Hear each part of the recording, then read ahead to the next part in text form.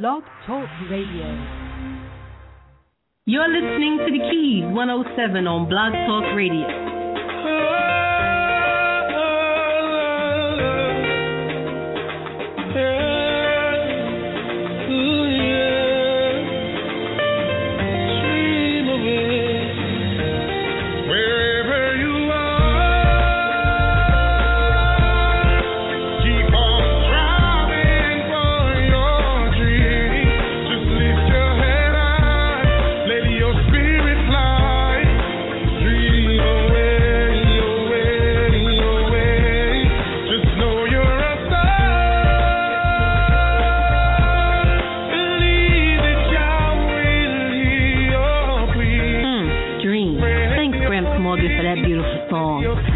Rafika. I'm your host tonight. Sit back and get ready. We got a hot show for you. The healthy tip of the day is up next.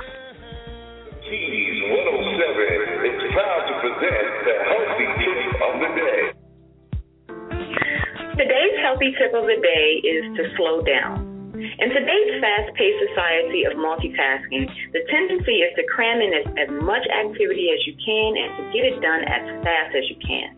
This, I believe, is a major cause of stress. As you are engaging in either work or play throughout your day, choose to do one thing at a time and focus all your attention on this one thing and one thing only, taking as much time as you need. Using this simple strategy to slow down will help you to feel less overwhelmed, less rushed, and will bring more enjoyment to your daily life. Today's healthy tip of the day has been brought to you by Medea Allen, the Organic Soul Chef, and you can visit me online for more healthy tips at organicsoulchef.com. Wow, we'd like to thank the Organic Soul Chef Medea Allen for providing the Keys family with that healthy tip of the day, always on point. And we'd like to welcome South African jazz singer and guitarist Ernie J. Smith, that's J as in jazz, to the United States. He's just touched down in New Orleans and he's getting ready to perform at the French Quarter and Jazz Fest. Right now, you're listening to one of his tunes called Odette's Song from the Lovely Things album. Welcome, Ernie. We look forward to having you on the show in the near future.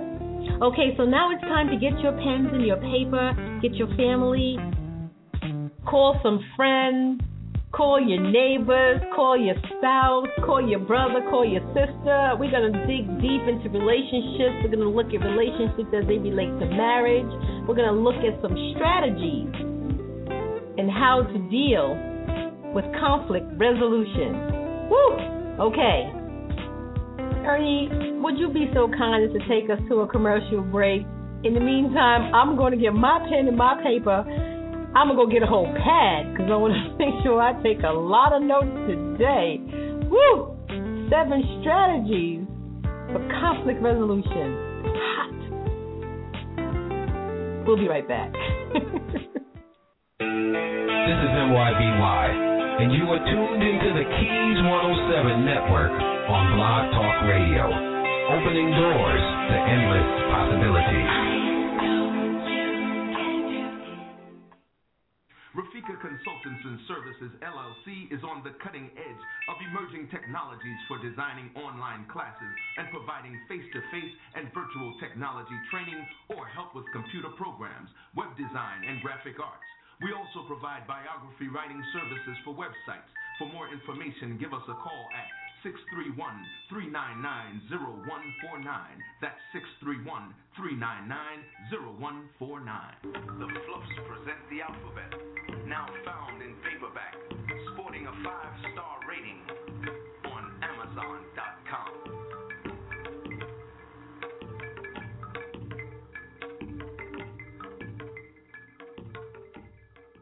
Moon 107, fashions and gifts that bring out the best in you. Moon 107 is an online retail store featuring women's and men's clothing and a gift shop. The women's shop features stylish tunics, suits, and accessories and offers the well-dressed woman an outlet to find the perfect gift for self or for someone else.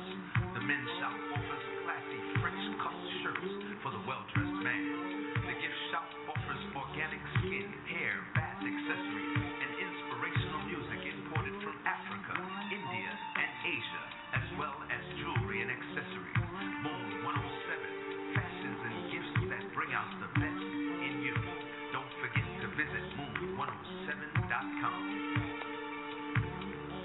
welcome back to the Keys with your host, Sister Rafika. Well, after all of that, it's finally time to get started. Sister Cecilia's here. Brother Marcus is calling in very shortly. Brother James is here on the line. We got some very, very, very special people listening to us today, and I just want to reach out onto the beautiful island of Grenada, the Spice Island, and give the greetings to Sister Atia.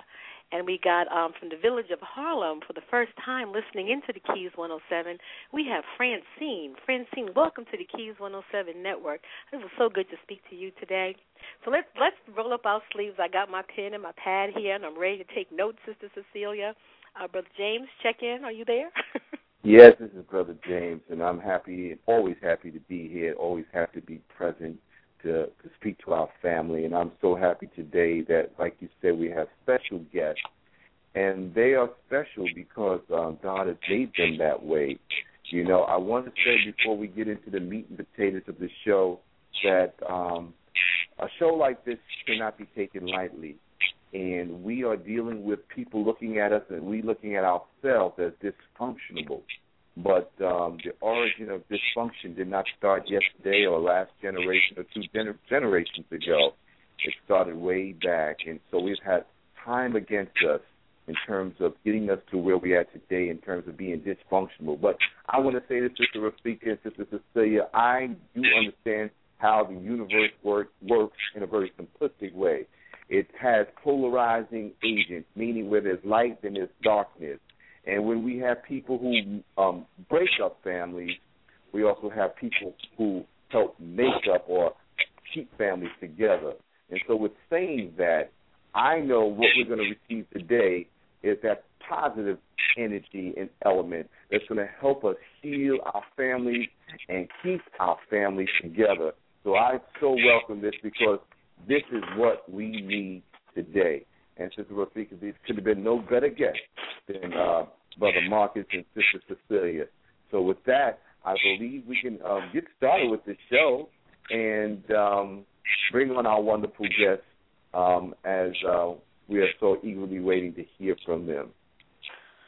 Well, Sister Cecilia, your mic is live, so Brother Marcus is on the line too. Let me put his mic out. Brother Marcus, can you hear us? Yeah, I can hear you just fine. Assalamu alaikum to my dear family. Wa alaikum salam. There is an echo in one of the phones. I don't know if somebody is on speaker, but we're hearing an echo.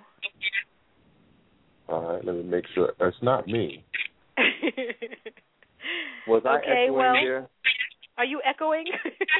I don't know. I don't know. I'm going to put your mic on mute for 1 second, and then we'll know, okay?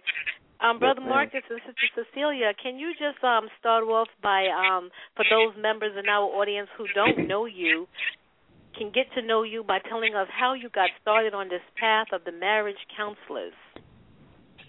Okay, I'll go ahead and start if that's okay with Sister Cecilia. Yes, please. All right.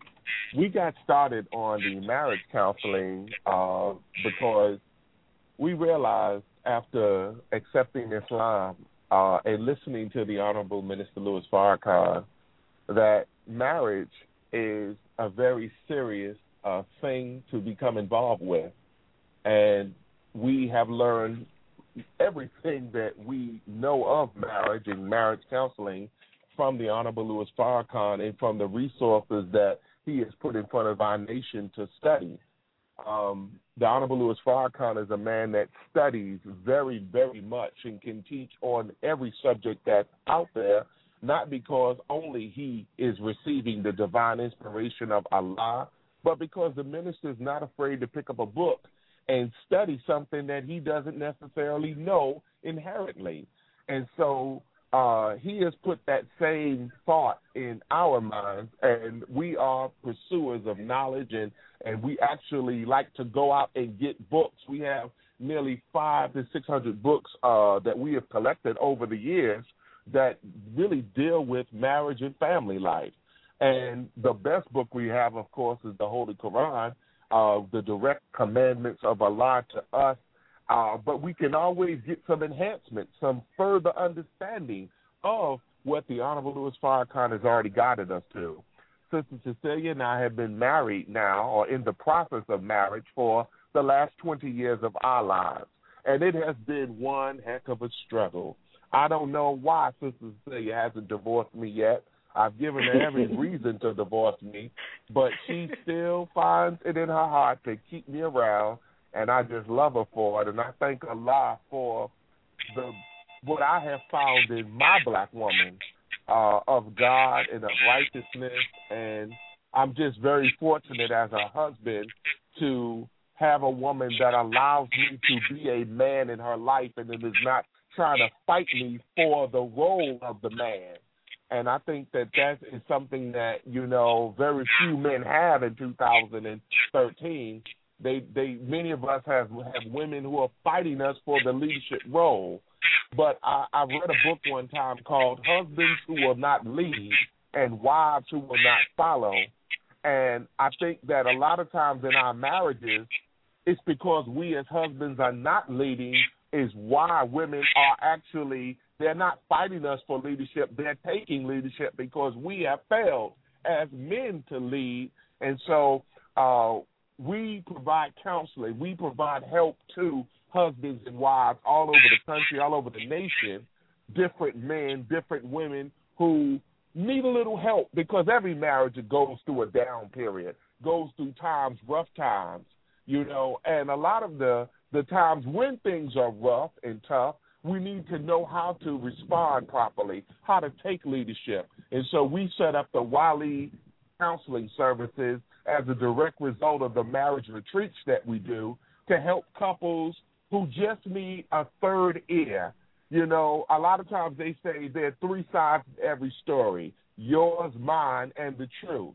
We set up our counseling services to not judge people, but to be an impartial voice to listen to what this brother is saying and then listen to what his wife is saying and then ask the wife how much she understands what that man is saying. And then I ask the husband, do you understand? How do you understand what your wife is saying right now? And so we are really there to mediate the conflicts that come up. And nowadays, people get divorced if you look at them wrong. People get divorced if you misinterpret what they meant or what they said. Sister Ava pointed out that poorly chosen words, poorly chosen sentences, in essence, can get you divorced nowadays. And so we're trying to just be a go-between couples, and we try to set it up and be a voice for the marriage because, our number one aim this year, Sister Say, you can continue if I'm wrong, but we set it up where we said this year we were going to, as our demonstration of love to Allah, the Honorable Elijah Muhammad, the Honorable Louis Farrakhan, our demonstration of love is to help the Honorable Louis Farrakhan to stop divorce, which he clearly identified as the number one threat to the national security of the Nation of Islam. And since the number one threat to the national security of the Nation of Islam is the number one threat to the security of us as a people, divorce.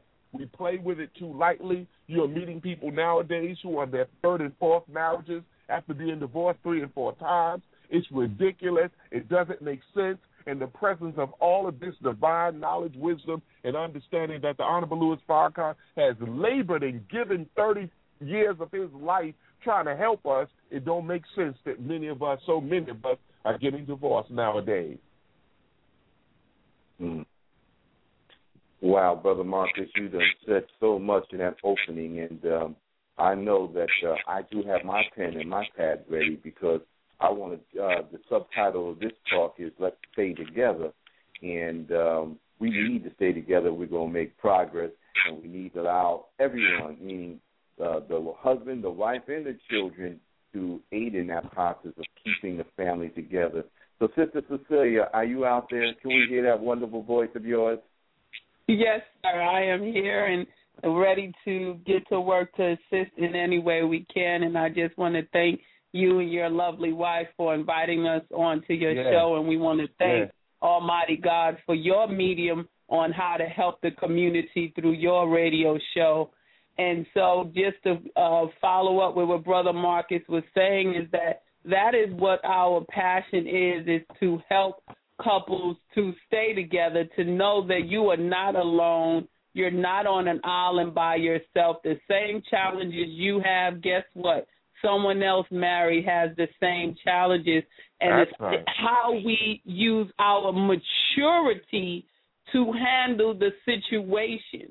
Because in marriage, these situations can be handled so immaturely to the point where I got my lollipop, you got yours, you go to your corner, I go to my corner, and we're going to just break this up. We're not going to deal with this anymore, but we have to learn to fight for our marriages, and that's one of our symbols is to fight for our marriages, because if we don't fight for them, then they will fall to the wayside, and it has to be both husband and wife who are willing to fight for their marriage, because, again, they have to remember that you're bringing a male and a female together to grow as one into that knowledge, wisdom, and understanding of Almighty God, because, again, marriage was designed by God from the very beginning. He created Adam and Eve from the very beginning. It was man and woman. And so from him creating the man and the woman, then with that, he knew we would have conflict. He knew that we would have struggle. He knew that we would have to balance out our struggle. So being that the God knew that, then we should be ready to put on our strap up our boots and get ready to go to work to walk the battle that we have to walk to be successful. Very well put, sister. Very, very well. Yes, I mean, from the very beginning, we've had a conflict, and the conflict is being able to be ourselves but be one at the same time, and that sounds crazy, but that's what it is. We've heard ministers say that we are twin halves of the same essence, male and female. And so at the root of us, we are submissive to the Almighty God. And if we stand on that as the basis of our relationship, then we can make it through all the hard times and the struggles and the storms. So we are so happy that both of you are here with us on the Keys. We know that sometimes we choose our profession. Sometimes our profession chooses us. And with you two, you're natural. The essence of the both of you speaks to the fact that God chose you for us as an example and teachers of how we can maintain good relationships with our family and help our families grow, and in essence, help our nation grow. So once again, thank you very much for coming on board with us this evening. I want to add to something Sister Cecilia said that made me think about it. It's like when people are falling in love for the first time and they're thinking about getting married, the one thing that is not a current thread in the conversation in making the plans and the mysticism of marriage is the basic conversation of how do we deal with conflict? What are we going to do if we have an argument? How are we going to handle it? Do I bring in my old self when I was single into this relationship and deal with you as a single person, who if I got upset, I could just hang up the phone and I didn't have to look at nobody. But when you're married, maybe that's not the best strategy. Right. Well, let's go with the first. What would be one of the first strategies in terms, first of all, what would be one of the first conflicts, like you said, communicating or dealing with the fight or flight natural instincts that we have when we come to a situation? Am I going to stand here and fight, meaning not necessarily go to blows, but try to resolve this issue? Or am I going to get on my pony and ride off into the sunset and don't have to deal with it? Talk to us about strategies of setting the tone of resolution. Well, first, Sister Cecilia, before we get started, I just want to give out the call-in number. We got a lot of people in the chat room. The call-in number is 213-943-3618. 213-943-3618. Get on the phone, call in, join the conversation. Okay, I'm done. Let's give a definition for us, so as the minister has taught us to clear the words, that the term conflict resolution refers to a range of processes aimed at alleviating or eliminating sources of conflict. There are 5 main styles of dealing with conflict that vary in degrees of cooperativeness and assertiveness. People typically have preferred to conflict resolution styles. However, different styles are most useful in different situations. So there are usually 5 ways that first we start off when conflict arises in a relationship. This is how one of these 5 we practice, or more than one we practice, but just to get into the styles of some of the conflicts of how we deal with it. Like one, they call it the competitive. And the competitive person tends toward a competitive style. They're firm, know what they want. They usually operate from a position of power. They're drawn from things like their position, their rank, their expertise, or persuasive ability. That's the competitive person. That's their style of conflict resolution. Then you have the person who's the collaborative person. People tending towards a collaborative style tend to meet the needs of all people involved. These people can be highly assertive, but unlike the competitor, they cooperate effectively and acknowledge that everyone is important. Then we have the one who's the compromising person when it comes to conflict. People who prefer a compromising style tend to find a solution that will at least partially satisfy everyone. Everyone is expected to give up something, and the compromiser also expects to relinquish something. Then the next style is the accommodating style, and this indicates a person who has the willingness to meet the needs of others at the expense of their own needs. The accommodator often knows when to give in to others, but they can be persuaded to surrender a position even when it is not warranted. And so this person is assertive but is highly cooperative. Then we have this person, we may all know this person very well, the avoider. People tending towards this style seek to evade the conflict entirely. This type is delegating controversial decisions, accepting default decisions, and not wanting to hurt anyone's feelings, so they avoid the situation entirely. So for some of us, as I read those, to see which person are you? Are you when it comes to conflict, are you the competitor? Are you the collaborator? Are you the compromiser? Are you the accommodating one, or are you the avoider? Because in a relationship, we need to know in conflict resolution, well, which one am I, or are you a blend of several?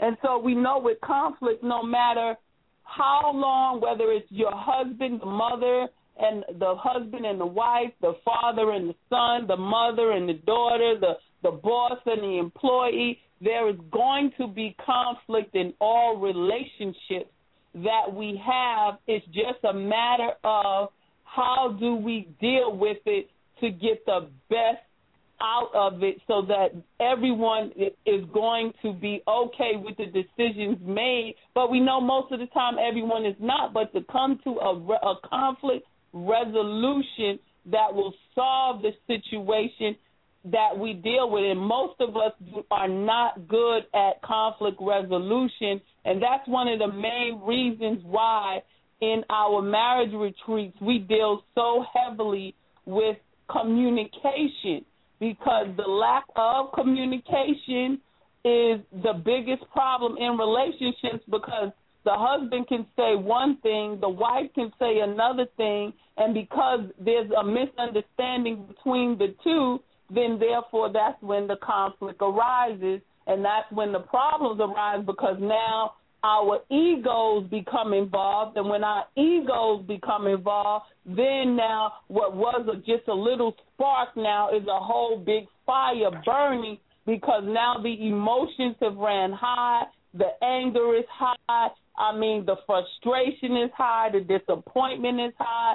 So not only now you in this conflict, but we take the conflict and take it way back to, we're just talking, the husband said, well, baby, I'm just talking about what happened, today. He's talking about an incident that happened today, or the sister's talking about an incident that happened today, because we have not healed from previous conflicts and previous interactions. We bring it back from way back from in the past somewhere. So now you said this to me. Well, now because you did this to me, I remember what you did in 1985 that I didn't like, and we really didn't resolve it too much. So now I'm bringing it all right here, right now. So these are things that have come up and arise in our relationship. Well, yeah, I think you hit it on the head when you said the lack of communication is the biggest problem in relationships, and I noticed that you didn't pigeonhole that into just the husband and wife relationship. That's the biggest problem in relationships in general. Right, that is the husband and wife relationship in general. Of course, that's definitely the case with husband and wife. But like I said, husband and wife situation can be even exacerbated by the relationship. A good example of how conflicts arise. The husband could have been at work.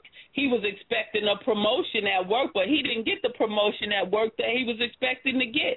So he's upset now because of the relationship between him and his superior, where he didn't get the job. So now he comes home to his wife, to his family, and the wife not knowing what went on with him that day, he comes into the house, he already seems a little bit upset, a little bit frustrated. Well, she might have, whatever she did that day, she's a little bit irritated. The mother and the child situation where the children are irritated her, or maybe a coworker of hers irritated her. So now you have two people who are irritated from relationships outside of the home, and they come in the home with each other, and those other relationships now are going to increase how they're going to deal with each other that particular day, that particular hour, that particular minute, because now they were affected by the relationships and the conflict that they had, again, outside the home, and it all affects how we deal and handle each other in the home, because, again, the skill of shaking off what was outside the home and coming in the home and being able to recreate ourselves in a sense before we walk into the doors of our home. This is a skill that we have to learn, that a lot of us have not learned that skill yet, because, again, whatever we're dealing with, we're carrying that luggage, we're carrying that emotion with us, so it's going to affect everybody. So the wife and the husband now come together, and the little situation, again, that was just a little incident, just not that big a problem. It might have been the wife or the wife put the husband's at the dinner table sitting down to eat, and the wife put his food down at the table and he's eating, but she slaved over a hot kitchen, and she knows that her food should be on point, it should be good, and she's waiting for him to acknowledge that it's good, that it's tasty, and he's so upset from what went on at work that day that he has not yet let her know that he didn't get the promotion.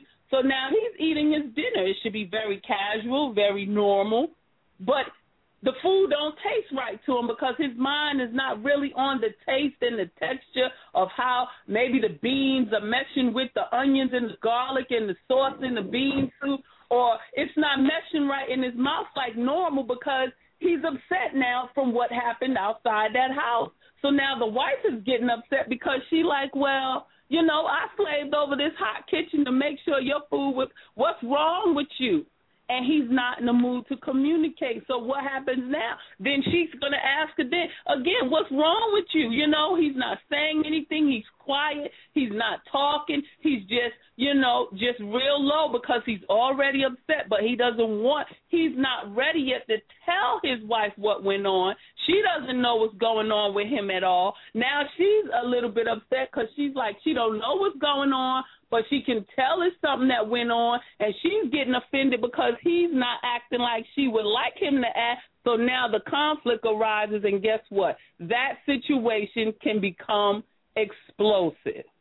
A prime example of a conflict that can be resolved if handled properly, but because of, again, the techniques now that have to be used, that we have to use to say, okay, like the minister told us as sisters a long time ago, that be able to read the screen of your husband. When he walks into that door, you should already be able to tell what kind of mood he's in. What's his spirit like? You can tell when he walks through the door.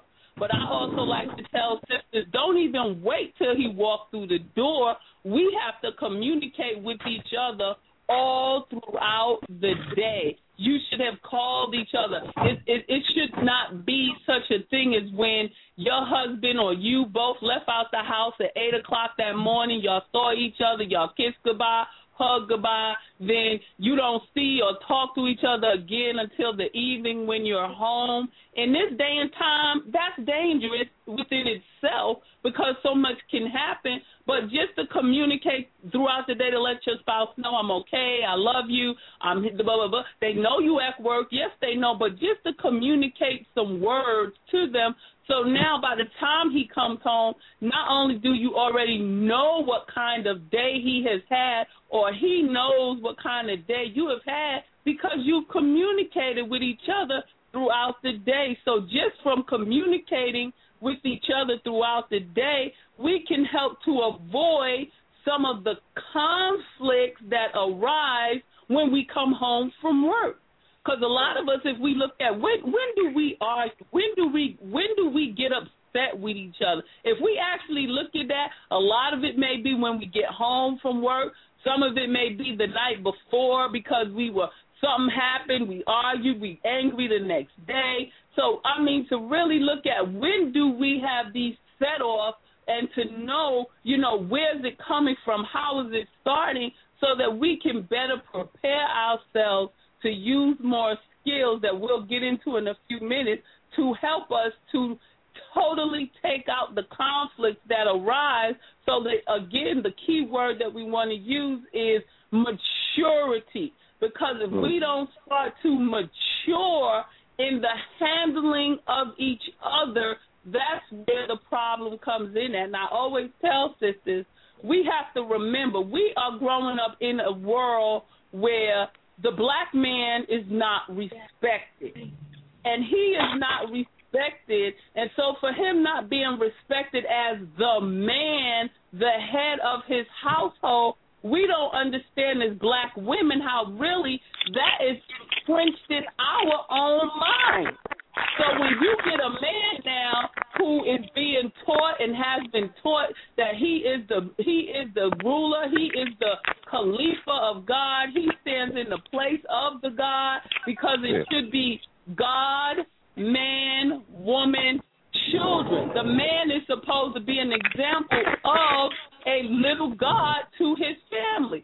So when we start to see that and then to understand that when you're looking at a man who is striving to be a man of God, you cannot treat him like you would treat a man who has no knowledge of himself, because now you're dealing with two different entities. But even in dealing with a man who does not know himself, if you know that he is a sleeping God because he lacks the knowledge, wisdom, and understanding of Almighty God, where he has not yet learned who he is, but you know who he is, black woman, then the way we handle the man will bring him heights up or it will bring him heights down. And so I'm saying that to say that when we lift our men up and allow him to be in his place of the head, the ruler of our household, then as women we have to begin to understand that when he plays his role to the letter, then we let him play related. I was talking to my daughter just yesterday, and we were planning for her for school because she wants to go visit her college. And we sitting here looking up information and typing up this and looking at hotels and how we going to get here and all this type of information. And then my husband said, she said, well, Daddy, what you think? And my husband said, I got it.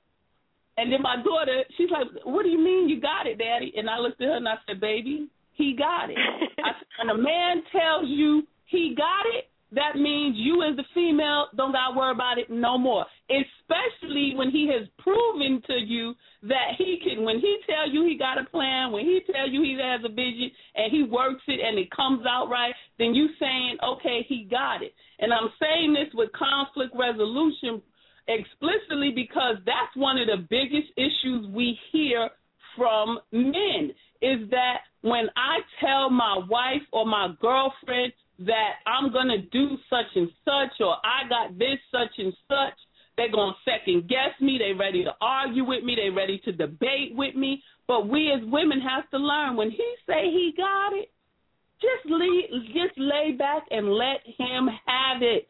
Let the God in him come out and let him make it happen. And it ain't nothing. That's the biggest smile on my face is when my husband say that word to me, I got it. I'm like, woo, I feel like heaven right there because that security to know that black man got it. And most of us have a man in our midst who says it, but we have to use, baby, you go head on. And I'm saying that because that's one of the biggest things I hear from men is that their wives do not trust them. Their wives do not let them lead. If I'm going to be the leader, why doesn't she let me lead? Why is it always an argument, a debate? If I said, baby, we got this bill due, and the man says, well, baby, I got it, then why is he catching you sneaking trying to pay the bill and he just told you he got it? Well, here's what I'm thinking.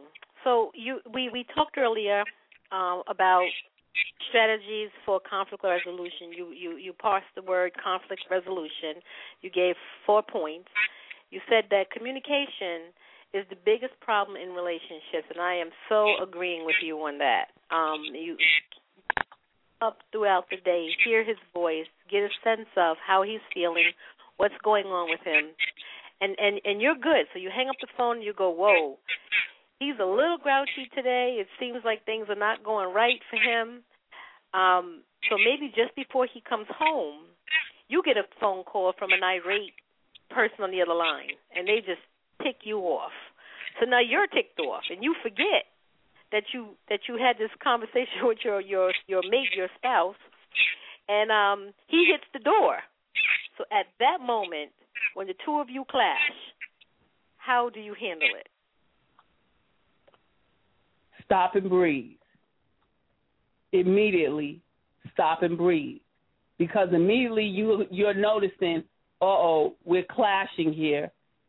We have to have that's like a quick bring yourself back to, okay, I just remembered he had a bad day. And the same thing for the sister. She's remembering, okay, I have a bad day. We both had a bad day. Let's quickly resume peace. I would immediately go, stop the conversation, walk over there, give him a hug, give him a kiss, bring it down. Baby, I apologize. Just go in the room, relax, take off your shoes. Or if it's both of you are there, both of you are tired, and both of you have had a long day, baby, let's just sit down on the couch for a minute and just breathe. Let's relax. And again, we have to learn how to switch from whatever's going on, which is, again, a skill that we have to learn to switch immediately to a behavior, an existence of peace and contentment. We're home now. We're in our castle. We're in our abode. Let's peace.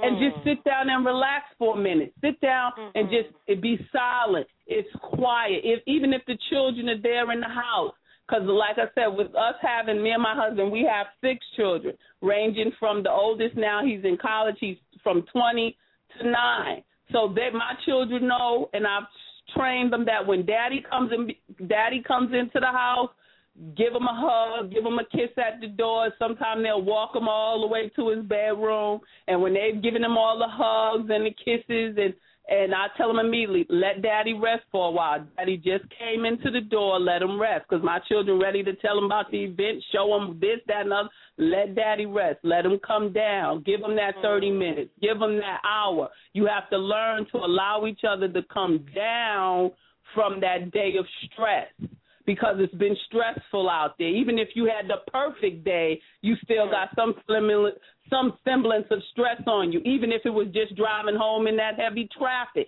that was stressful because, again, you watching every driver to make sure you safe on the road. So give yourself time to come down and rest.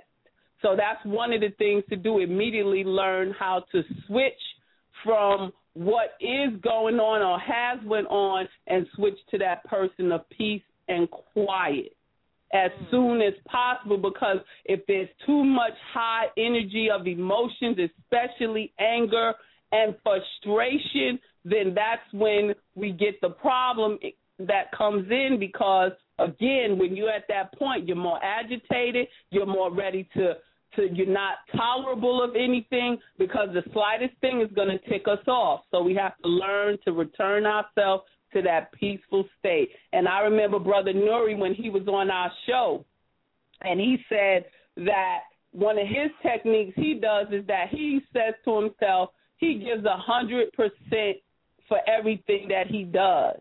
And he mentioned how he will sit outside his home for a few minutes, because he knows he has to give his wife and his children 100% of his energy. And he said even if he doesn't have the energy, he said he'll leave the house and go get a cup of coffee or something to bring his energy back up, because he knows the wife and the children now need him to be at 100%, no matter what went on during that day. So, I mean, for all of us, that's like a rule to learn, is that we just can't give everybody else 100% and then forget that our spouses and our wives need it. And for me personally, I have to bear witness, because, I mean, gone from getting up at 5 and you're dealing with the children, and then you're dealing with this, that throughout the day, and I'll have times when my husband will call me and he said, well, I'm going to be home at 7, or I'm going to be, whatever time he tells me he's going to be home. And I personally know I'm exhausted beyond words. I mean, sometimes I could be so exhausted, my children are talking to me and I'm falling asleep. That's how exhausted I can be. Yes, I know, yes. In mid-sentence, I'm falling asleep. So what I started to do years ago is that I would take at least an hour or 2 nap. For those who can take a nap, is to take a nap.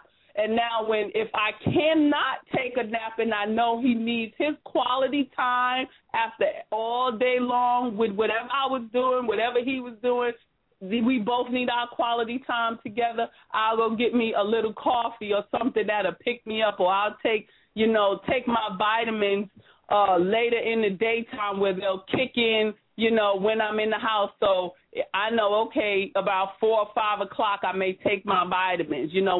When I drink some coffee or water, whatever the case is, I'll take my vitamins around 4 or 5, because I know I'm going to be up until maybe another 11, maybe 12. So it's all about how you want to do it to bring that energy up, because, again, the conflicts come in when we don't take time to really sit back and wait and give that other person what they need to sustain them so that they can go another day, go another minute. They need a kiss. They need a hug. They need a back rub. They need that bubble bath. We all need from each other, and our spouses are saying and telling each other what we need. So now it's really to get into, Sister posed this question on our show the other day, And she was saying how busy she was, school, work, children, mosque, this, that, other thing.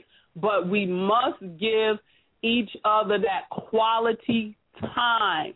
So that is definitely a technique with conflict resolution, is to give each other the quality time that we need with each other in a peaceful environment. If you have children, one of the techniques, again, when you have children is if daddy's coming home or if you're coming home at a certain time, start to train the children to get to bed at a certain time. Like, okay, you've been out all day, you get home from work, the children are active, you're exhausted, dinner has to be cooked, this has to be done. Okay, children, you have a set bedtime. Give them that bubble bath a little bit earlier. Put them to bed a little bit earlier so mom and dad can have their time with each other, and then you can break up. Feed the children first. Let them, they'll have the kitchen messy, table messy, all that stuff. Get all that straightened out, cleaned up, and then once you put them to bed and the husband's on his way, then that's when you get out put out the nice tablecloth, get some candles out there, have y'all a candlelight dinner right there in your own dining room. So, again, it's being creative and knowing what we need from each other at any given time. Well, Sister Cecilia and Brother Marcus, also Brother James, we have a caller on the line that has a question, and I'm going to bring her in now. Sister Atia, are you there? I am here. Thank you very much. It's not really a question. I haven't heard the entire discussion because I chimed in a little later into the show. However, it's more of a comment, if that's okay. As I was listening in terms of conflict resolution in relationships and marriage, one of the things that's very important is to set the tone for the proper handling of disagreement or conflict before conflict actually occurs.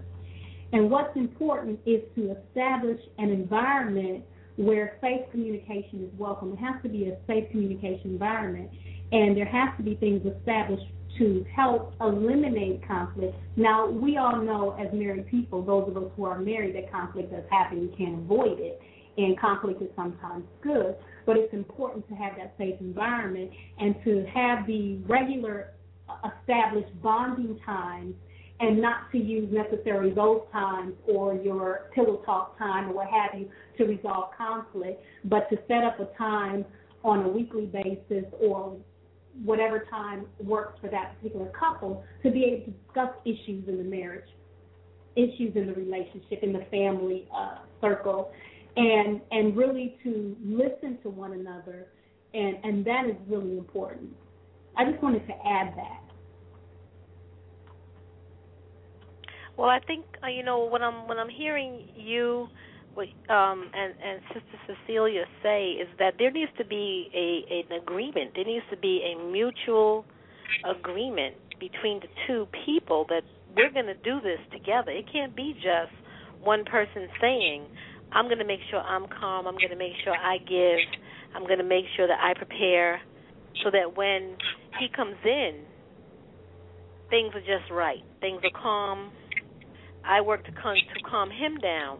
But doesn't he have to also agree that he's going to do his part so that it could be mutual? Well, I know I'm yes, poking the beehive. It definitely has to be. Go ahead. It's important first of all, I know this is a term that maybe is not necessarily used in the Islamic community as much, but leave and cleave is extremely important, and relationship is a mutual thing. The Holy Quran talks about resolving issues collaboratively together, and I'm paraphrasing. And so when you look at your marital relationship as a team, and not because one has one gender and the other has another gender, that it's this way or that way. It takes two people walking in agreement and working together and finding the best response. If somebody's acting a fool, you can't go there with them. Somebody has to take the low road. And whether that person is right or not, sometimes it may not be the best time to necessarily address a matter if a person is on 10. you have to allow time for that person to calm down so that they'll be rational. Because a fool addresses a fool, you got two fools in the room. And then you have domestic violence situations that happen. So if you know someone is not handling the situation in the best manner, then we have to be patient with our mate. Are you there? I got disconnected. Hello? Hello?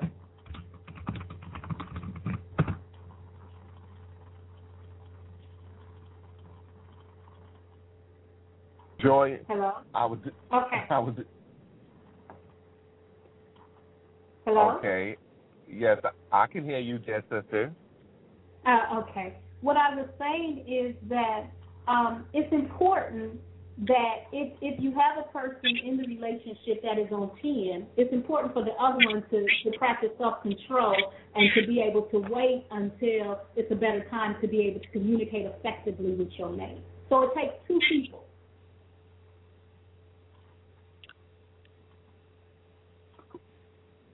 Sister Rafika? I'm here. Can you hear me? Yes, ma'am, we can. Okay, everybody's mic is live. Mine. And I agree 100% with the sister, because that's exactly what we were saying, is that both people have to be calm and cool and collected and to know, again, what's on the other person's screen so that you can do exactly what she just said, to be able to deal effectively with the situation. And sometimes it's no need to address a conflict because it may not be the time to do it, because it will set it off even worse. So I definitely agree 100% with what my sister just said. I think she got cut off. I'm not sure. I did. I think I did.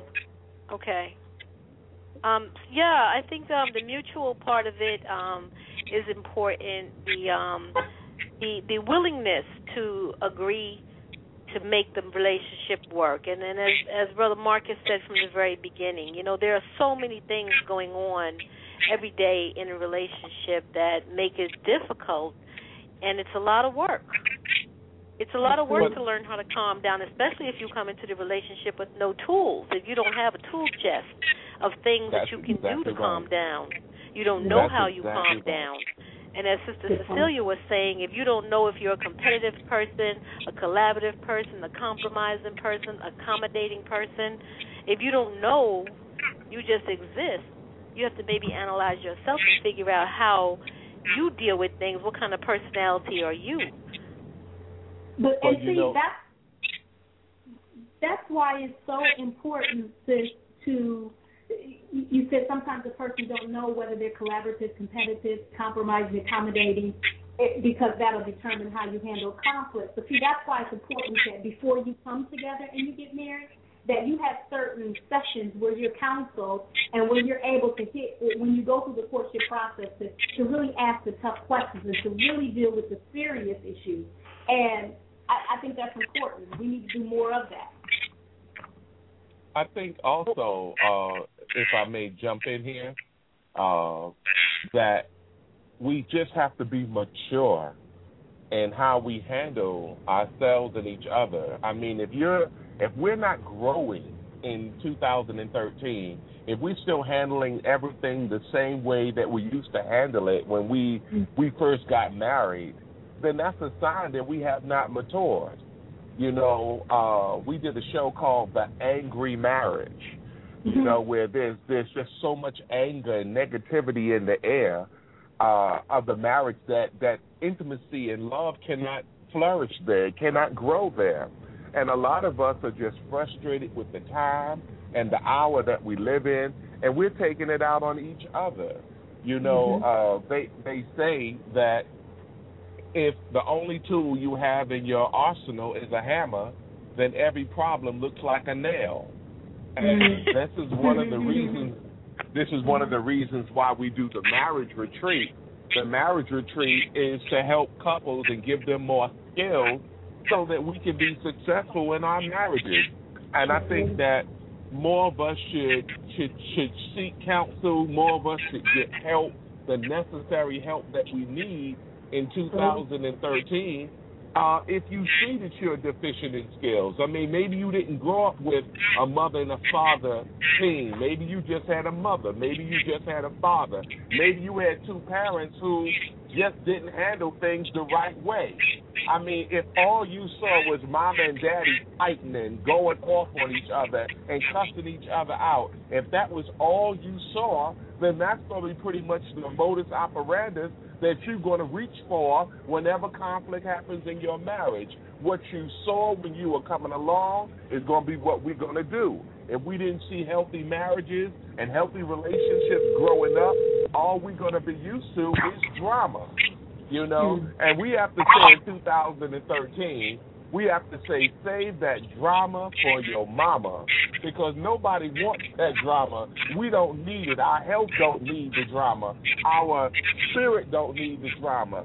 We have to move in 2013 toward healthy, mature relationships. And if I have to conflict with you, if I have to be always in an angry mode with you, then perhaps I need to reassess whether we need to be together anymore, especially if one of us is not willing to get any better skills than what we have.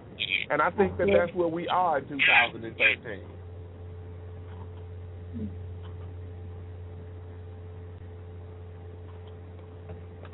Sister Rafika? Brother James? Well, I guess we'll have a wonderful conversation. Well, we're here. I'm here. I was on mute. I'm sorry. Yes, sir. I put my mic on mute so that you don't hear the dog and the bird here in the studio. Okay, praise be to Allah. Yeah, Sister Cecilia, are you there? Yes, ma'am. It kicked me off for a minute. Yeah, we were trying to clear the line, and I called you right back. So I just hope that I just was wanting to make sure that your mic is live. You can go ahead and talk. You're good. Okay, yes, ma'am. Thank you.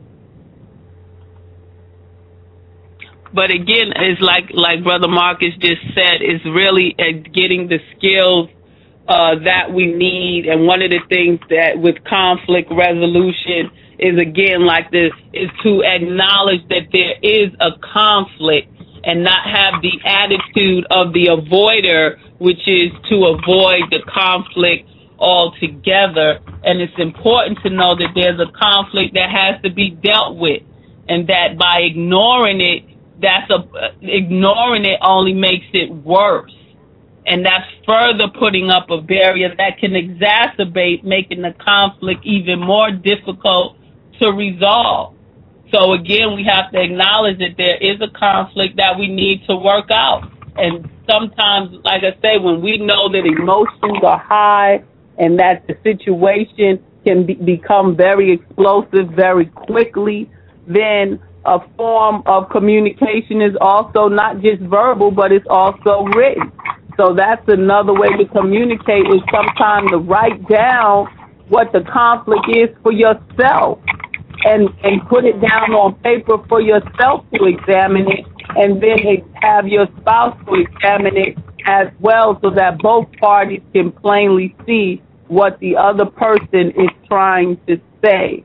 And to acknowledge that, of course, that our feelings are going to be involved. It's a tendency that we don't want to acknowledge the feelings of what the other person is dealing with. The person may feel hurt. The person may feel emotionally abused, verbally abused. I mean, we have to let people and acknowledge what they're feeling and not invalidate them or put a judgment on it. Like the husband say, well, I feel sick. And the wife says, no, you don't. You feel well. Well, if he just said he feels sick, that's how he feels. So we can't come back and tell him how he feels, or he can't come back and tell the wife how she feels. That you have to take it as they say it and absorb it like that. Don't put a judgment on it. Don't look at it from your point of view. Look at it from what that person is saying, which is they feel sick, and to acknowledge that. If they're upset, to acknowledge that they are upset. Don't say, well, that's just a little minute thing. You shouldn't really be emotional over that. That's just so little and not really a big deal, but that's how that person feels. And then the attitude in which we approach the conflict can make or break our ability to solve it. One must want to resolve the issue and express verbally and non-verbally, and the attitude has to be conducive to communication. We have to learn to uncross our arms and legs to express openness. No eye rolling, no grinding of our teeth, no nonverbal signs that might be foreseen as something negative. Nod or say things like, yes, I understand, to let the other person know you're listening. Keep eye contact. Keep an adequate tone or pitch of our voice. Screaming is not the way. As well as if you have a stern or authoritative tones can impede the conversation. If someone perceives you as being condescending, where they feel like you're being disrespectful to what they're saying and feeling, that's something that's not a good thing to do. Another one is avoid assumptions. Preconceived perceptions can affect the communication problem. There are many factors that go into creating perception.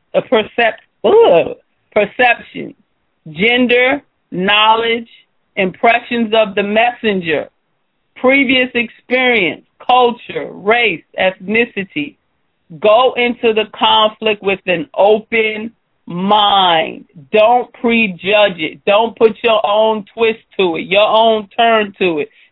There's a conflict and you already going in with what you want to see happen, not concerning ourselves with what the other person wants to see happen. Our agenda is I want to push my way on how I want to do this. And that's something that we should not do to the other person. And we have to take responsibility and use collective words like we and us, and not words like you make me sick, or I hate it when you do such and such, or you and that other. No, we and us. Verbally acknowledge your responsibility in a disagreement. Acknowledge it. We may have done something that upset us. Us, we. Brainstorm. Go ahead, Brother. I was going to say that again, all of those things that we're discussing on this phone call tonight, if you're an immature person, you don't see the value in this. I mean, we could hear all day long about the right thing to do, but the mature thing to do is to accept when you're hearing truth and try to carry it into practice. A lot of our marriages are dying because we refuse to practice basic civility with one another. And I'm just echoing what you're saying, Sister Celia. We have to learn how to listen to each other. That's a very basic thing in communication, but we do a whole lot of that. If I could add a couple to what you're saying, Cecilia, one of those is stick to the problem at hand. Focus on the current conflict and don't accuse your spouse of always or never behaving a certain way. Putting your spouse on the defensive is a never wise. And sometimes we as husbands, we do that to our wives. We keep them on the defensive. We start throwing the kitchen sink at them because we're trying to make them bow down to our will as the husband. And sometimes, when you're loud and you're really making a big scene, that probably means you're wrong about the issue. People who are normally wrong about the issue, they feel the need to really try to beat the person down and try to make them feel small in order to make themselves look big. You know, the Honorable Louis Farrakhan said that the truth is still the truth, even if it's whispered. You know, and sometimes we have to have a quiet spirit, you know, when we really know that we are in a situation here where you don't want to make a bad situation worse. I like what that sister said who called in. You know, we have to learn to take the low road. You know, when things go wrong, don't go with them. If you see your husband, your wife is tripping real hard, sometimes you just have to say, well, praise be to Allah, I'll catch him at another time. We're listening to the Honorable Louis Farrakhan describe his wife and how she was taught by the Honorable Elijah Muhammad how to protect his budding manhood and how she learned to take the low road in dealing with the Honorable Louis Farrakhan and how he would come in and he was trying to assert his manhood and he was, you know, saying this and saying that, and his wife didn't say nothing. She just let him go on because a man, this is a point to remember, sisters, a man cannot argue by himself. A man can't argue by himself. So sometimes when we carrying on so bad, the reason it's going, the fire is being fueled further and further is because you going there right there with us. We loud, you even louder. We louder, you getting louder. We can't make it like that. Calm down. The brother needs to get it off his chest and say what he needs to say. Let him get it off his chest. It ain't hurting nothing. As long as he ain't putting his hands on you, as long as he ain't, you know, hurting you physically. You know, I know it hurts a little bit emotionally, probably a whole lot emotionally, but that is not the time when he's in the thick of getting it off of him. If he's pontificating, if he's going through this or that, saying this and that, let him say it, let him go there. But then you catch him a little later on, maybe not that day, maybe another 2 days from now, and that's when you tell him, when he's in a better mood, in a better spirit, you say, baby, when you, the other day, when you were talking about this or that or the other thing, you know, you didn't have to say it like that. I understood what you were saying without you having to go there. I just wanted to remind you of that. You don't know how powerful you are as the wife. You don't know the power you wield in the lives of your husband as the wife. We think about what you say. We think very deeply about what you have to say to us.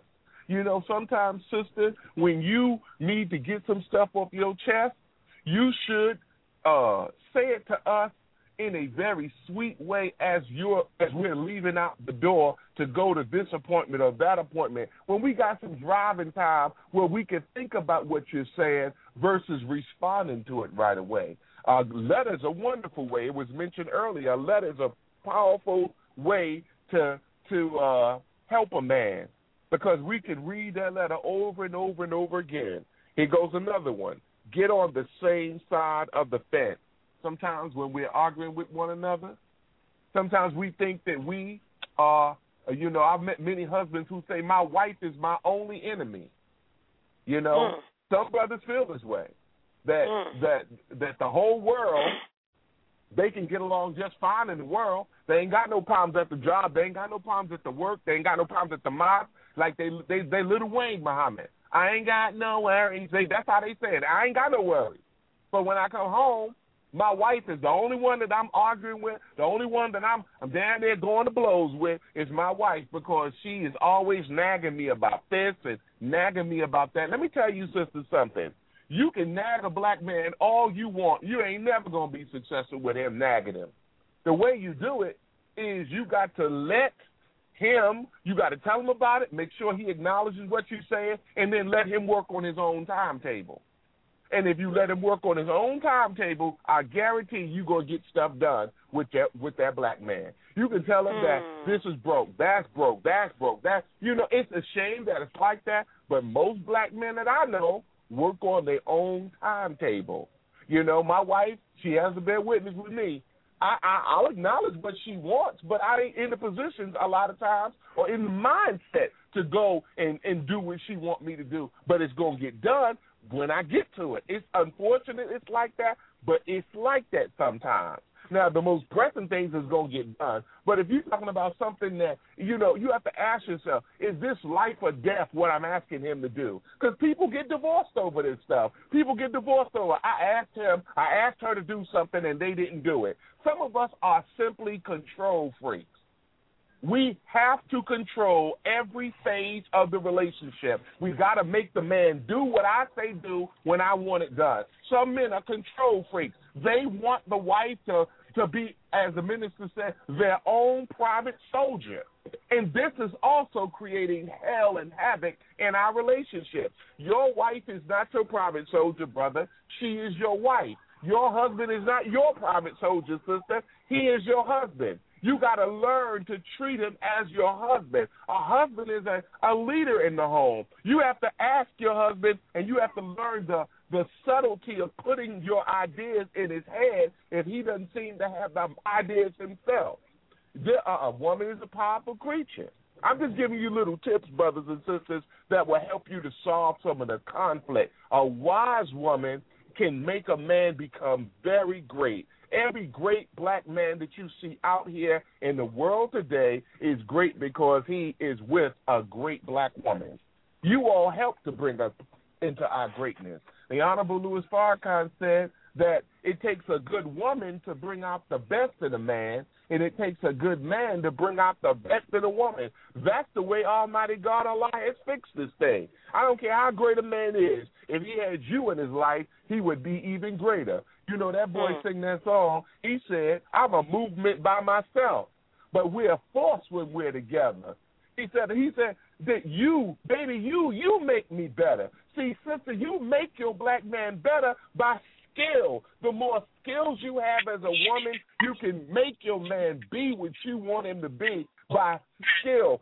Skillful use of your mouth. Let me give you one last one before I yield to the Sister Rafika or Cecilia or Brother James.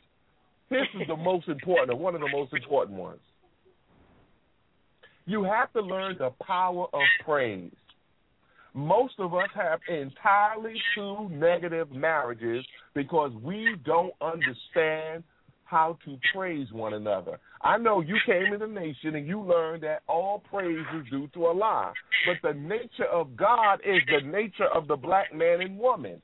If God desires praise, then certainly you have to know that you can use praise as a powerful tool and a motivator for your husband or for your wife. We have to point out every good thing that they did in the course of a day that you saw, and it is acknowledged. We don't acknowledge. We say the good will take care of itself. That is a lie. If I keep on doing good for you over and over, year in, year out, and you never take time to acknowledge it, or I never take time to acknowledge the good that you are doing as the woman, then we're going to become very, very, you know how they say familiarity breeds contempt. We're going to start having contempt for each other. And where does the contempt come in? The contempt comes in when we think that the person got to do this or that. They gonna do this or that, and they got to do this or that. And whether I say it or not, they gonna do it. Now, that's a lot of contempt. That's a lot of contempt to have for a person. See, we praise each other in the sub-basement, but we criticize each other on top of the mountaintop for everybody to hear. Let me say that again. We praise each other in the sub-basement. You ain't even in the basement. You in the sub-basement, and you saying a little praise to your husband. Oh, baby, you did that real good. I like that. Or, brother, you saying about your wife something that she's doing for you. You say, yeah, baby, that was good. I like that. That's all low.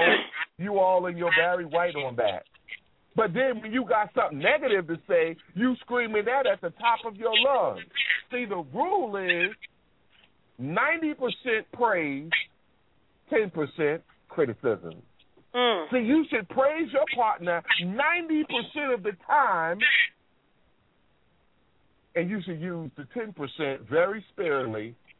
You should do your criticism. Even if you got to criticize, you should say 90% praise and then slip into 10% criticism and then make sure it's not a I thing. I think you, when you do such and such, then I get all crazy. No, make sure it's calling attention to the deed and not to the person. To the deed that you did. When this happens in the relationship, XYZ, it makes me feel this way. And if you got a decent husband or a decent wife, they should acknowledge after a period of time that they're making you upset. Who would want to keep making their partner upset if you really got love between you?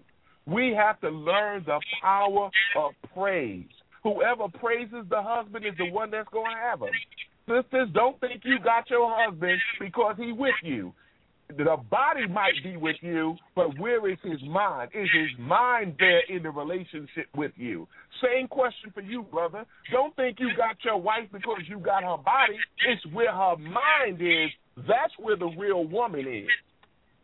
The song says, your body's here with me, but your mind is on the other side of town. Who's got her mind? Who's got your mind as a brother tonight on this call? That's the question we want to talk about since we're talking about conflict, because a lot of conflict comes in because we haven't totally committed to one another. When you haven't totally committed to your wife or your husband, you're going to keep conflict in the relationship. Some people are actually looking for any little thing that their husband or wife do to justify what they've already done or they getting ready to do. See, that's a big problem. Jesus said it like this. He said, a wicked and adulterous generation seeketh after a sign. And it was our minister, the Honorable Louis Farrakhan, who shared with us. He said that this generation is marked by adultery.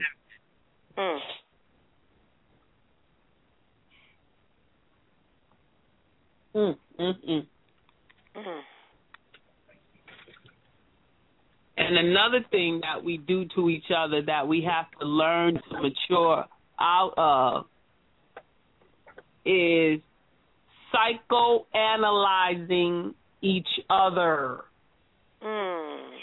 Instead of asking about the partner's thoughts and feelings, we decide that we know what their partners are thinking and feeling based only on faulty interpretation of their actions. And we always assume it's negative. This creates hostility and misunderstanding. It's important to keep in mind that we all come from a unique perspective and work hard to assume nothing. Listen to the other person and let them explain where they are coming from. Stop psychoanalyzing your partner. And another one that we are so good at is that self-righteous spirit, where we see ourselves as knowing what is the best way. The self-righteous see themselves as better than someone that they feel ought to be condemned. The hypocrisy of self-righteousness makes the self-righteous person to want full punishment for any sinner except self, because they are blinded to their own unworthiness in the eyes of God. So again, the psychoanalyzing and the self-righteousness where we feel we are right and the other person is wrong, you saying that you're God besides Allah in your relationship, these are things that cause problems.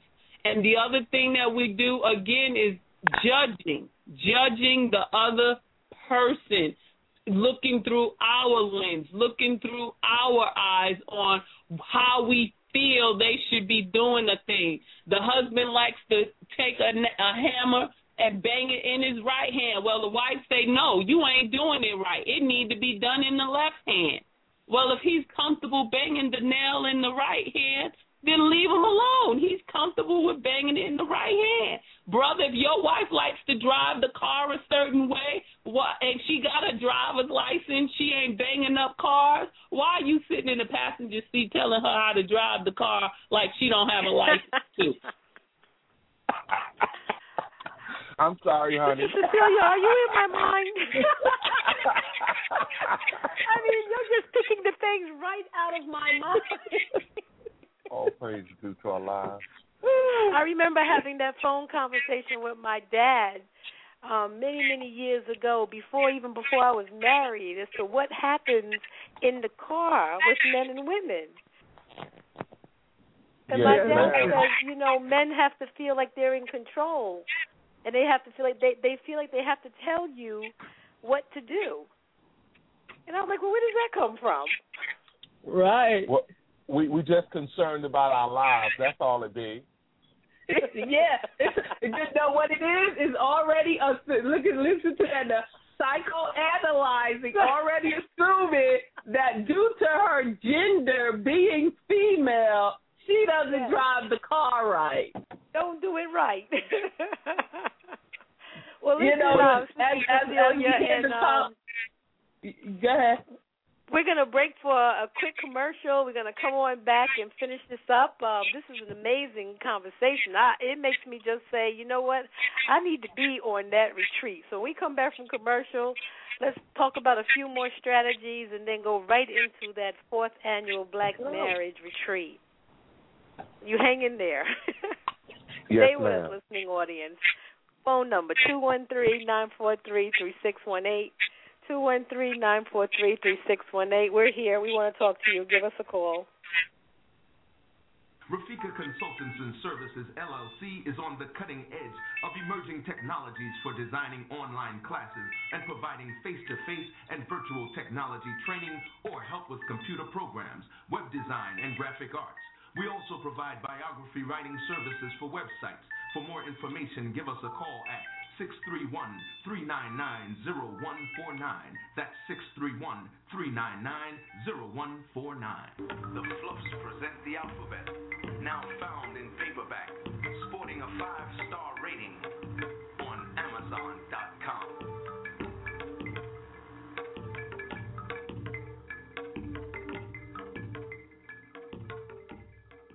Moon 107, fashions and gifts that bring out the best in you. Moon 107 is an online retail store featuring women's and men's clothing and a gift shop. The woman's shop features stylish tunics, suits, and accessories, and offers the well-dressed woman an outlet to find the perfect gift for self or for someone else. The men's shop offers classy French-cut shirts for the well-dressed man. The gift shop offers organic skin, hair, bath accessories, and inspirational music imported from Africa, India, and Asia, as well as jewelry and accessories. Moon 107, fashions and gifts that bring out the best in you. Don't forget to visit moon107.com.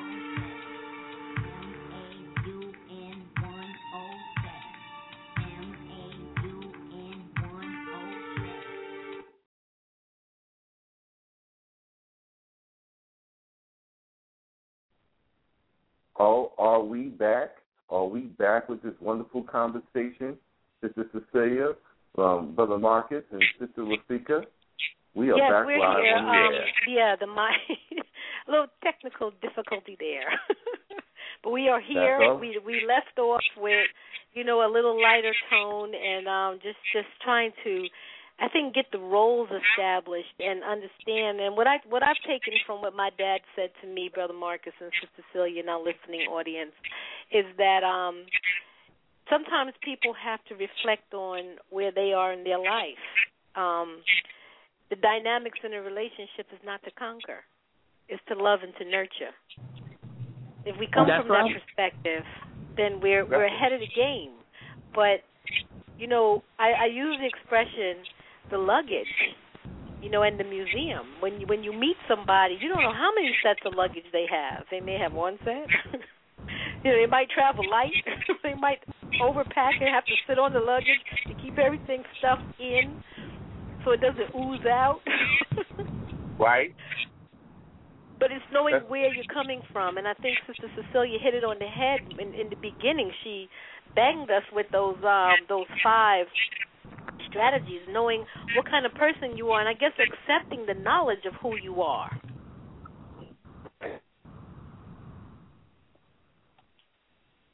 Well, Sister Rafika, I totally agree with that. I think everything starts with the knowledge of self, and if you don't know who you are, how you will emerge with another person, and get that necessary synergy to be productive in this day and time. So, you know, like we have the saying, Rafiki, in our home, we always talk about the team. You know, one day it's my team, but it's really our team. It could be Sadat's team, it could be your team, but we're all a team. Each time we take a different role or different aspect of it, but we support one another in all our endeavors. And so, you know, but we have to know what we're good at, what we're not so good at, what we're strong at, what we're not so strong at, and we work towards helping each other strengthen our weaknesses and accentuate our positives, and we just keep moving forward. So let us continue on with our great conversation with Sister Cecilia and Brother Marcus, because I've just been so well fed, and I wanted to let them know that these shows are archived, and we're going to make sure other people who were unable to listen live with us today will listen later on in the week or even later on tonight and hear this wonderful wisdom that's being put out there to help us keep our families together. Let's stay together. Thank you, family. All praise be to Allah. Is there a specific question? He almost made me want to sing that song, Brother Marcus and Sister Cecilia. You know, I almost went with Al Green on that one. Yeah, I heard that song the minute I started talking to Brother Marcus and Sister Cecilia. But I don't really have a specific question. I put it out into the chat room to those out there, and to go ahead and send us a question via the chat room or raise your hand on the board. But I guess everyone is quiet and just have done what we've done: listen in and just enjoy the flow and the ultimately. We see the goal. The goal is to keep us together and live in harmony with one another and enjoy life. We should have heaven on earth as we live, and the only way they can do that is if we work hard together, hard to stay together, you know, and make our home our paradise, you know, our castle, our heaven here on earth. And the best way to go about doing that is to understand how we can make one another happy, well, by making ourselves happy, and just be the best partner that we can be to our mates. You know, yes, one thing I want to interject here, and not in relation to the topic, but I was somebody texted me the other day and asked how can they follow us on Twitter. And before I close the show again, let me give out that Twitter handle. It's at the Keys107. That's it. Just at the Keys107. Look for us on the internet on our website, www.thekeys107network.com. You can send us questions, send us show suggestions, and we're here for you. Brother Marcus and Cecilia, let's go. What's the next strategy? All right. Cecilia, I'll give one, honey. and then you give one. Okay. Yes, now, this is a big one that we often do, dear family, and we've all been guilty of this. And one of the things that I liked about what Sister Cecilia was sharing is that we got to stop this self-righteous hypocrisy, like we fell from heaven, you know. And sometimes there's a tendency in marriages where we play the dozens almost in the marriage, you know. Generally, one of us is going to be an angel or God, and the other spouse is going to be cast like they're the devil or Satan. And it doesn't have to be that way. You know, we need to avoid character assassination in our marriages. You know, as we work to resolve conflicts, it's okay to talk about circumstances and behavior. However, when we start attacking our spouse's personality or character, that is never acceptable. You should never make your disagreements and arguments with your wife, your husband, personal. When we start dogging them out about their physical features, when we start talking about even their family members, you know, your Uncle Bobo, he ain't nothing but an old bum, you know, we are good at, as black people growing up in the hells of North America, we are very good at dogging each other out. And sometimes we have these kind of personalities where we're not satisfied unless it's broke. You know, some of us are drama queens. That's what we are. We are big drama queens. Even in our marriages, we We can't let something just stay and be what it is. We got to turn it into something that will satisfy our need for drama and conflict. And that's one of the things that keep conflict going in marriages in 2013. Somebody may be acting like a drama queen. If a small thing can be exacerbated into something great and huge, but when it was really boiled down to what it wasn't no big deal at all, then the person that turned it into something big, you might have a drama queen on your hand. You might have a drama king on your hand. We have a show coming up this Sunday, inshallah, God willing, where we're asking the question, are you a glorified mama's boy?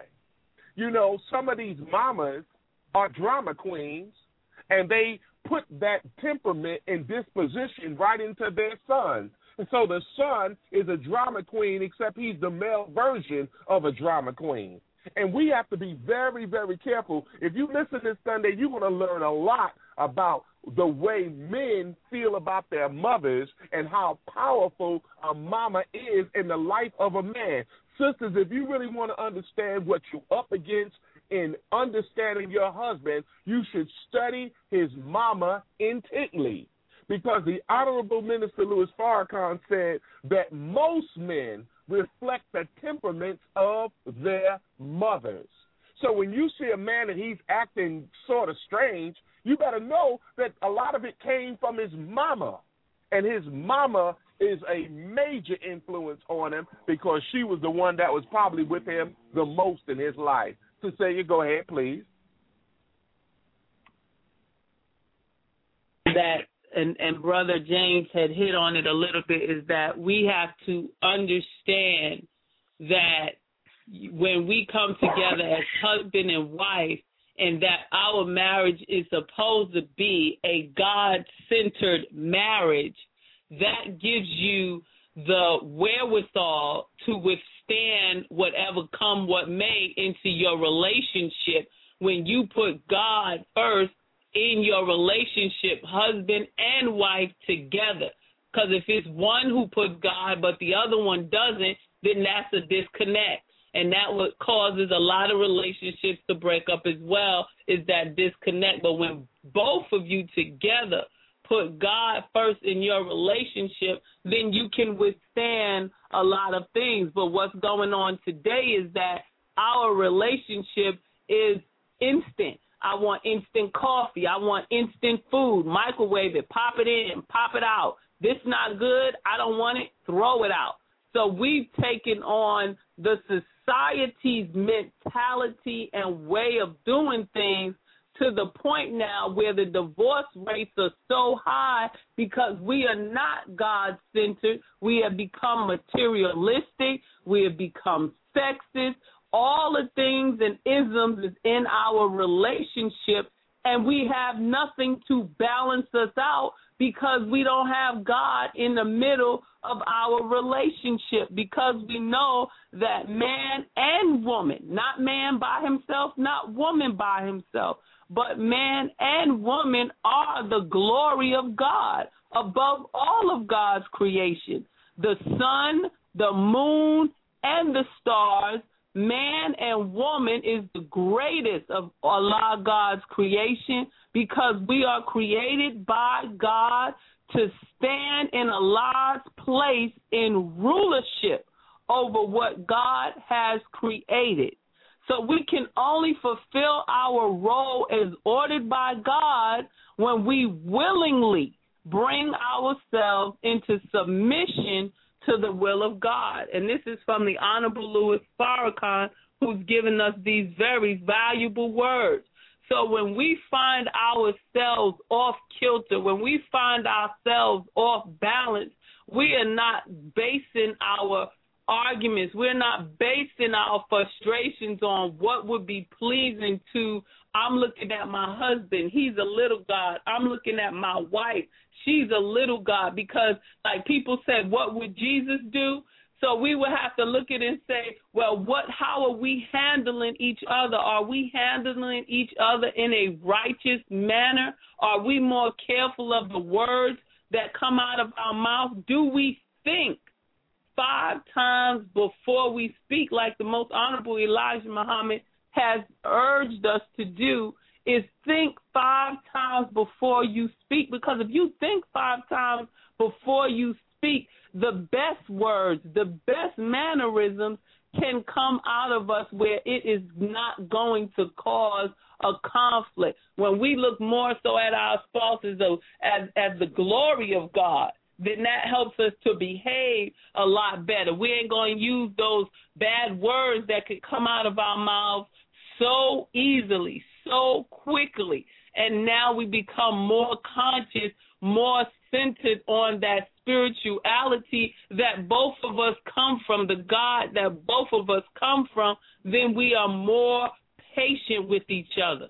We are more tolerable of each other. We don't want to be rude and disrespectful to each other, because now the brother is not looking at his wife as his enemy. He's not looking at her as the devil. No, you're looking at her as a woman of God. How do you handle the woman of God? Sister, how do you handle the man of God? So that it will help us tremendously to take our relationships up so many notches. And that's what the marriage retreat by God's grace is all about, is helping us to help those and helping ourselves to understand that we have to become God-centered marriages to be successful. Praise be to Allah. I think that's a good. I'm sorry, Brother Marcus. Go ahead. No, sister. I don't want to interrupt you. Please. Oh no, you have the floor. Oh, praise be to Allah. I mean, when you got a good husband and wife relationship, you almost draw strength from each other, you know, and you're not in competition with each other. And I think that's something that we have to grow to when you are with somebody for 10 or 15 or 20 years. A lot of couples want what they see other couples have, but they're not willing to put in the years that other couples have put in. You know, people want what Minister Farrakhan and Mother Khadijah have, but they ain't willing to put 50 years in order to have that. You know, you want to have what others have. You got to put some time in. All of us as men, we have to counter our tendency and propensity towards sexism. We are very sexist in our marriage. We don't view the female from the way or the viewpoint of Allah's coloring. We don't see her like Allah wants us to see. And part of that is because so many sisters nowadays don't respect the institution of marriage. I don't think it's ever been this bad out here where if a man says he's married, there was a time when black women would leave you alone when you said you was married. But nowadays we got many sisters who view that as a challenge. You know, and of course, you know, brothers, we've never had that much respect for each other's marriages, and that is our downfall as a community, that we don't respect the institution of marriage. But getting back to this sexism thing, if you think as a brother that because the teachings say that the black man is the original man, he's the maker, the owner, the cream of the planet Earth, God of the universe, and at the same time we're not balancing that with the black woman is the goddess of the universe. She's the maker, the owner, the cream of the planet Earth, a goddess of the universe too, T-O-O. We have to balance that out because you dealing with a black man.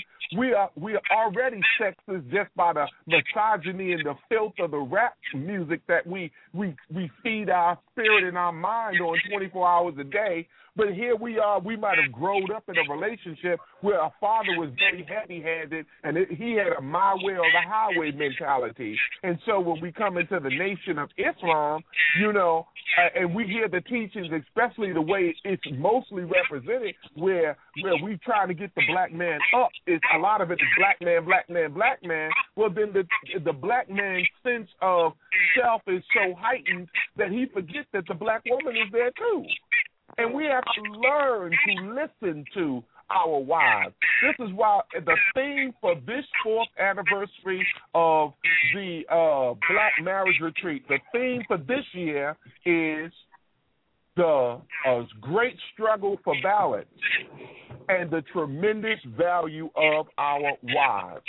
Because so many of us as brothers are missing the value that Allah wants us to see in our wives. Our wives have something so important to not just say, but to do, to give us, if we would just open our hands to receive it instead of clenching our hands to want to hurt her in some kind of way. If we would open up our hearts and minds to see what Allah has given us. The Honorable Louis Farrakhan said that we need to study our wives again. We need to look at them again. And so the 4th anniversary of the Black Marriage Retreat is also bearing witness to the Holy Quran, where the 4th chapter is called The Women. The Women. And this anniversary of the Honorable Louis Farrakhan, I think he's about to celebrate 60 years with Mother Khadijah Muhammad. And we, of course, are wanting to invite him to address us this year and to talk to us about our theme, the great value, the tremendous value of our wives. We want to hear from him and for him to talk to our nation, because we see a great problem in our nation in that there's not much respect for women. We do a lot of great lip service to women, but at the end of the day, we really don't have a lot of respect for them and what they think and what they bring to the table in terms of a marriage. I could not be the man that I am today without having my wife, Sister Cecilia, with me.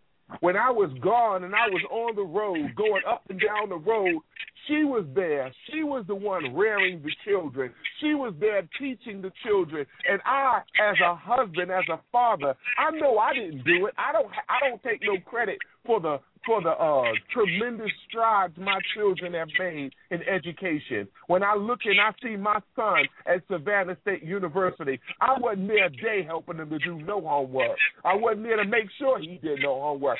I wasn't gone, but I was out there working. I was doing my part to provide financially, but the other part of what being a parent, I was not there. And then to see my daughter, she received a $20,000 scholarship the other day by Allah's grace from Dell Computers. She's going to get a free laptop, a free printer. She's doing exceptional. She said the other day to me, I asked her what her grade point average was. The girl told me she had a 4.02.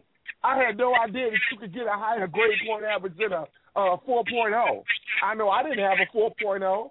And so my wife has improved my DNA substantially. Because at best, I was only average when I was a student in school. So, brother, we need to stop walking around flossing like we the only one that brought something to the table in the marriage, and we need to recognize that our wives are the catch me out too by Allah's grace and what they bring to the table. And if it wasn't for them, we wouldn't have no nation that we're producing. If we have successful children, if we have children that are going somewhere and have a good mindset and got their eyes on the prize, give praise to Allah for the black woman that you got in your life, brother. Stop arguing with her. Stop trying to fight her. Stop belittling her. These are things that I'm saying to you, and I'm saying them to myself too. We have to respect and protect the black woman like never before in 2013.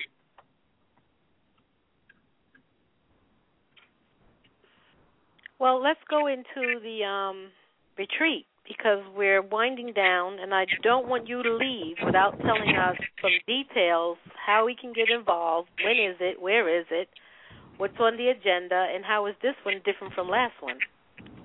All praises due to Allah.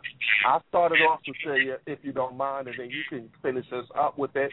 First, let me tell you the website there, brothers and sisters, and I hope that no one will misconstrue my passion or our passion for answering these questions. We are very honored to be here on your show tonight. Our website for the Black Marriage Retreat is very simple. It's www.blackmarriageretreat.org. Again, that's www.blackmarriageretreat.org.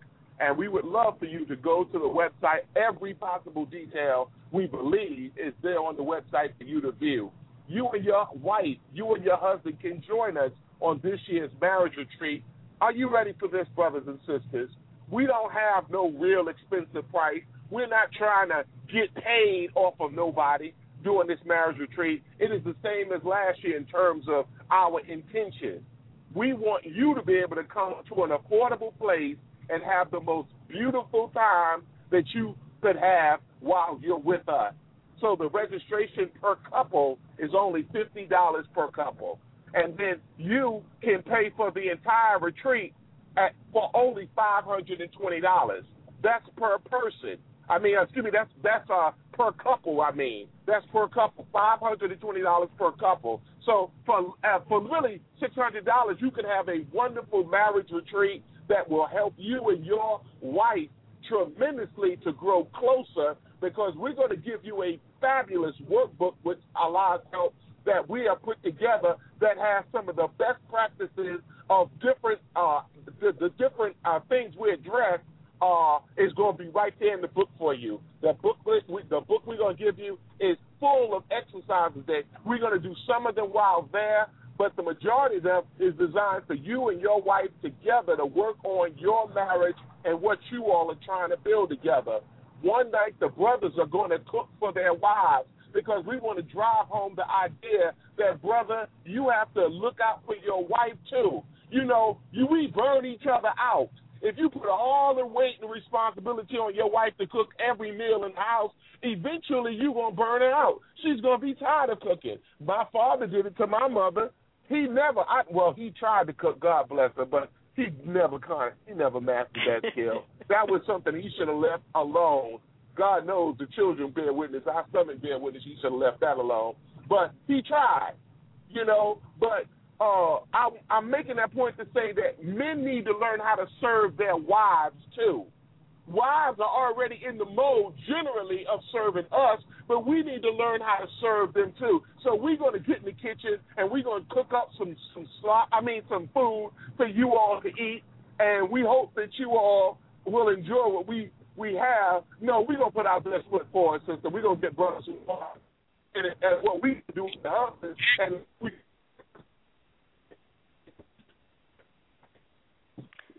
Sister Cecilia there? Yes, ma'am, I'm here. Okay. So when couples come to the retreat, I think he may have dropped off. I'm here. Can you hear me? Oh, you're there. Okay. When couples come to the retreat, what can they expect? Are they coming there to resolve a conflict, or what are they coming for, other than having a good time? Each couple is coming for whatever they feel that they need from the retreat. If they need a healing, God willing, they will receive a healing.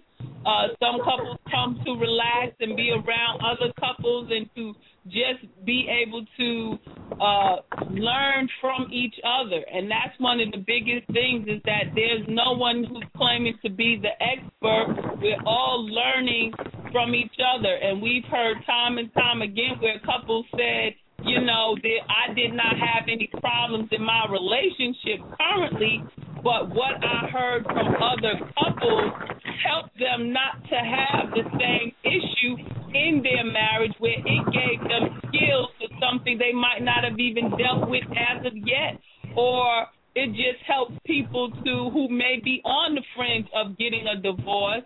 We've had that scenario, a couple of couples as well, where it was either after this retreat is going to make or break us.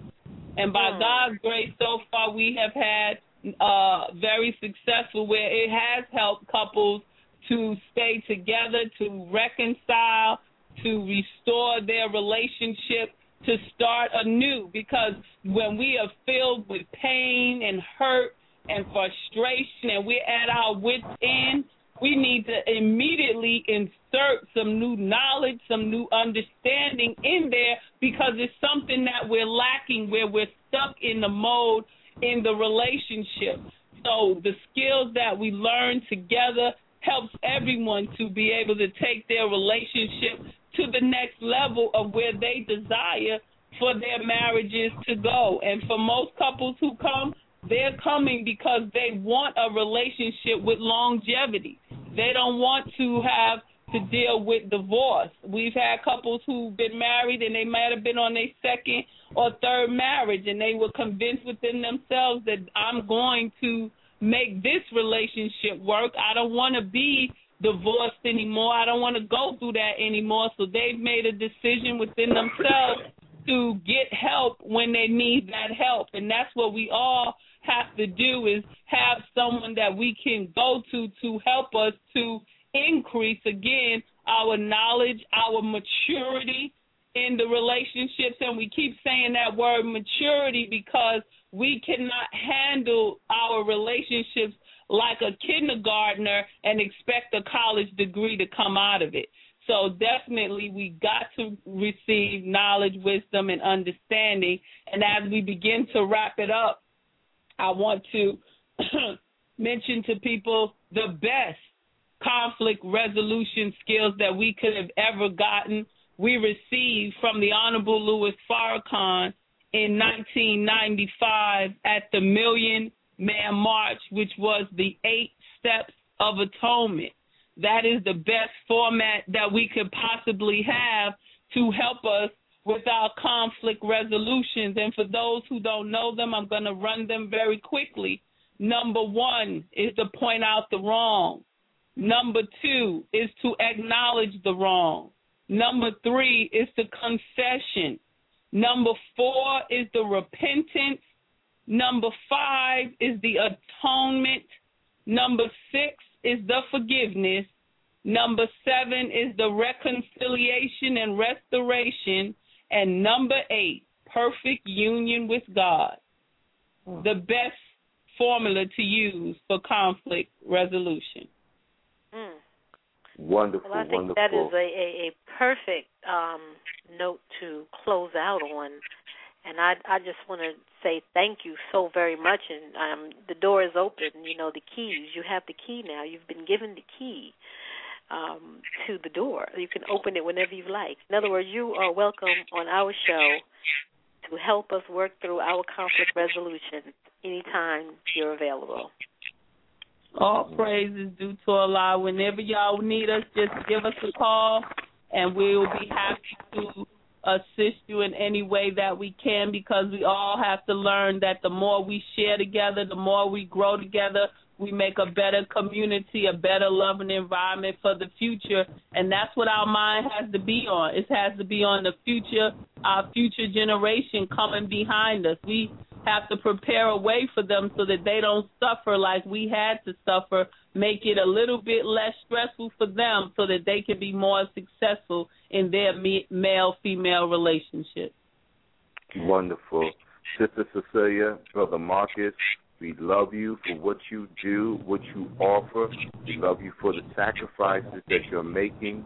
And your passion that you bring this information is just tremendous. And I like to say to you that I really, truly enjoyed this conversation.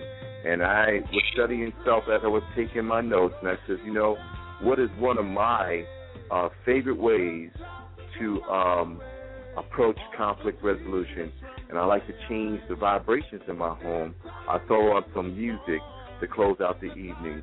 So we're going to do the same tonight. We're going to go to one of our Keys107 Network's artists who has a show on Sundays called Gramps Morgan Show, and we're going to wash the tears away. Good night, my family. May Allah bless you all to have a wonderful, wonderful evening. We must hold on first. We got to get along. Being overheard is all of the mountain tops. Forward on, we all are marching on. We say, Jah shall wash away all the tears from my eyes. In times when the storm and the tides are raging high, we know we shall win. And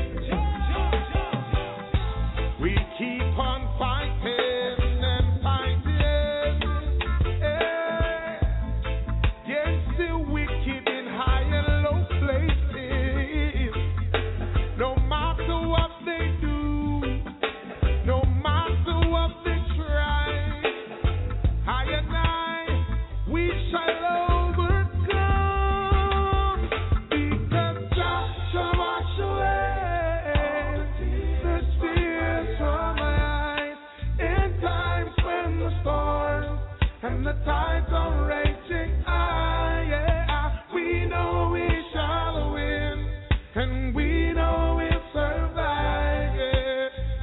John shall it all.